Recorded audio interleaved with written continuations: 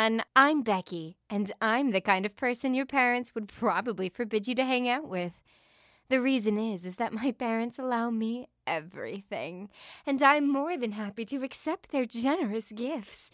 Or at least, I had everything before it all changed. The truth ruined my world. I know it seems quite strange not to realize obvious things at the age of 17, but I was so used to it.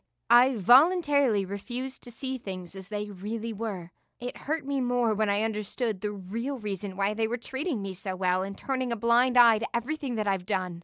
Just now, I'm so ashamed of everything. But there is still hope. Maybe I really can fix everything. Forgive me, I'm getting ahead of myself. A story is only good when it's told from the very beginning. So, let's go back in time, and I'll show you what my life looked like before all this happened. As I already told you, my parents used to be more like friends to me. They were never like normal parents who look over your shoulder all the time and make you do things you didn't want to do. It was paradise itself, and I liked that. So I tried to stay in line. Don't bite the hand that feeds you, you know. I wasn't going to give up their trust and this freedom so lightly. However, with time, I began to test my borders a little at a time. I cut my long hair short and dyed it blue. My parents remained silent. Then I got my tongue and my brow pierced. Mom and Dad just laughed and bought me expensive silver jewelry. Gradually, I realized that my parents' trust was very flexible, maybe even infinite. I wonder then, is that even trust? Anyway, it seems I could do anything, and they would just smile and nod placidly. It was kind of a dangerous and exhilarating feeling for a teenager, and, predictably, I leached off of them and enjoyed my life. Then it happened when I hit puberty, or, as our school counselor called it, adolescence. I became quite the bad girl. I cut classes and organized a little, gang, if you will, out of like-minded individuals. They were two of my best friends and my boyfriend, Casey. We were the most popular people in our school, and everyone was so afraid of us. Sometimes our jokes were a bit cruel, I admit, though, honestly, I've never been punished for anything. Ever. So, what did I care? My friends were the most stylish people in the school, and we had the coolest football player on our side, and then there was me, the angry and aggressive leader. We were the perfect team, truly. The thought that we were doing something wrong never appeared in our heads. We were destined to be the top dogs with our looks and personality. It was only a matter of time. It was a natural event, truly. Until that broke into our lives. High school started the same way middle school ended. Between classes, Casey and I hid under the stairs and would make out. One time, in the middle of one of our sessions, an explosion happened. I guess technically it wasn't an actual explosion, but we heard voices even under the stairs. There were voices of my friends, Betty and Emily. It sounded like they had a huge fight with our literature teacher. They were screaming so loudly as if they were trying to intimidate a bull back into its cage. Everything was cut and dry. Our teacher figured out what Casey and I were doing and followed us. That snitch wanted to go down where we were and scold us, but my loyal defenders leaped into action, trying to protect me from her. There was a huge fight, and Casey and I, well, we got involved. After the scandal, the school principal wanted to see all of us. Obviously, he also called for all of our parents. They each arrived within about 15 minutes, and mine came in as they always do, smiling and winking. But my friends were not as lucky as me because their parents were outraged. The principal was blaming us for violating school rules.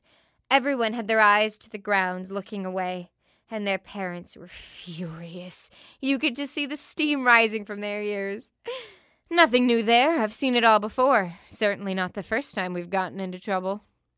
Well, I say that, but if we got caught for every little thing we'd done, we would have been in this principal's office 1,000,000 times over by now. But I started pushing my boundaries, even at school. Now, just to clear up some misinformation, Casey and I were actually only accused of making out.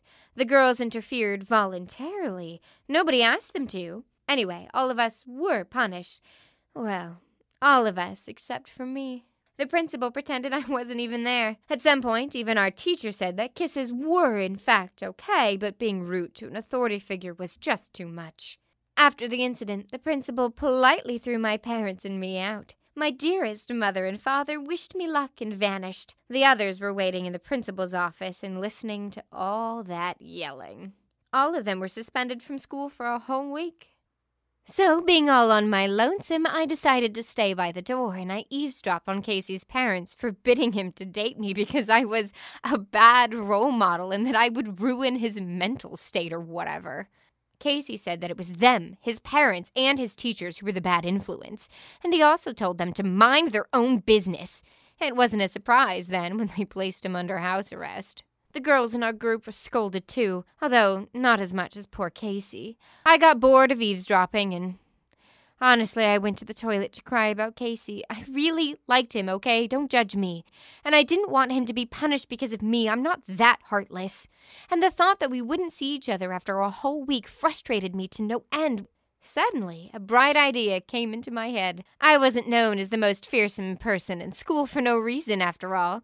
Though obviously no one would dare tell me that to my face. So why don't I use my superpower of getting into trouble for good for once? As I remembered, Casey's room was on the second floor of his parents' house. Under his window grew bushes of some, rare rose species or something. They were growing up on top of a trellis, like a solid metal grate. Honestly, pretentious things like flowers are stupid, but whatever. The problem wasn't going outside. My parents pretended everything was fine when their daughter left the house at 11 p.m. right in front of their faces. They never cared. Mom only asked me to take an umbrella because the forecast called for rain. The interesting part began a bit later. Even though it was late, I wasn't afraid of the night. There were no other criminals in our neighborhood, and I was the leader of a pretty fearsome gang. However, there still could have been some cops checking the streets, so I tried to sneak through the bushes. Thankfully, Casey lived not too far from me. My next step was easy enough. I jumped and grabbed the trellis, scratching my arm with those damn roses Casey's mom loved so much. Still, I made it there. Casey was so surprised to see me that he looked like a princess caught in a tower. Well, it wasn't such a big deal for me. He was pleased to see me there, however. It turned out that his parents locked him in his room for the whole week. It was a punishment for things he didn't even do. The fact that they even forbade him to hang out with me was still true, however. That conversation actually did happen. They thought that I'd been a bad influence on him. Well, yeah, most people would agree that I'm no goody two-shoes. But the way I see it, I'm not made of gold. It's not my job to please everyone. We had a great time together in Casey's room. Then I peacefully got out and went home. There were only a few hours until dawn at that point. Unlike my gang, I was not suspended from school, so I still had to get ready the next day. So as the week went on, I got used to my nightly walks. All the nights I spent with Casey. Now, don't think bad of me. We were just kissing and talking. We even slept in our own pajamas. I just really missed him, as well as my other friends. It's not fun to be bad when you do it alone. My fairy tale, however, couldn't last forever. Everything was revealed on the last night of my punishment, just before everything was about to go back to normal, and it was my fault. I was so excited. I wasn't careful to be conspicuous, and I stepped on the part of the trellis that I shouldn't have, and it fell under my weight. I was just trying to fall into the arms of my sweet prince, as I did several times before.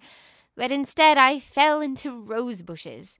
The trellis finally broke. Casey's parents heard the noise and ran down, and they immediately called my parents. But as always, nobody told me anything. They were quite okay with the fact that a delicate young lady spent nights in her boyfriend's room. My parents politely walked me home and wrote a check for the broken trellis and ruined rose bushes. And that was it. Everything got worse after some time. It turned out that I broke something in my spine while I was falling. I realized it only in the hospital when I woke up after being under IV. My mom was crying, and the doctor smiled at me and patted my little head. My friends were sitting in the hall and waving at me. The doctors told me that I'm stuck in the hospital for several weeks or so, and that I have to stay in the supine position for some time. I don't know. Everything appeared fine on the outside, though I got a terrible headache and dizziness when I tried to stand up. Actually, it hurt even when I was just trying to lift my arm, so I agreed to have some therapy, hoping it would help. But honestly, it's so dull over here. Thankfully, I can have visitors any time. Betty and Emily almost live in my room. But I can't do anything. It seems like their main goal is just to piss off all the medical staff, and that is actually kind of fun. But there was just one thing missing. Casey hadn't shown up for 2 weeks. I asked everyone about him, but they just looked away, even when I was super persistent. At that moment, I had no idea that my personal nightmare had already begun. Subscribe to the channel in order not to miss the next episodes of the series. If you haven't seen the previous episodes of the series, you should definitely watch those.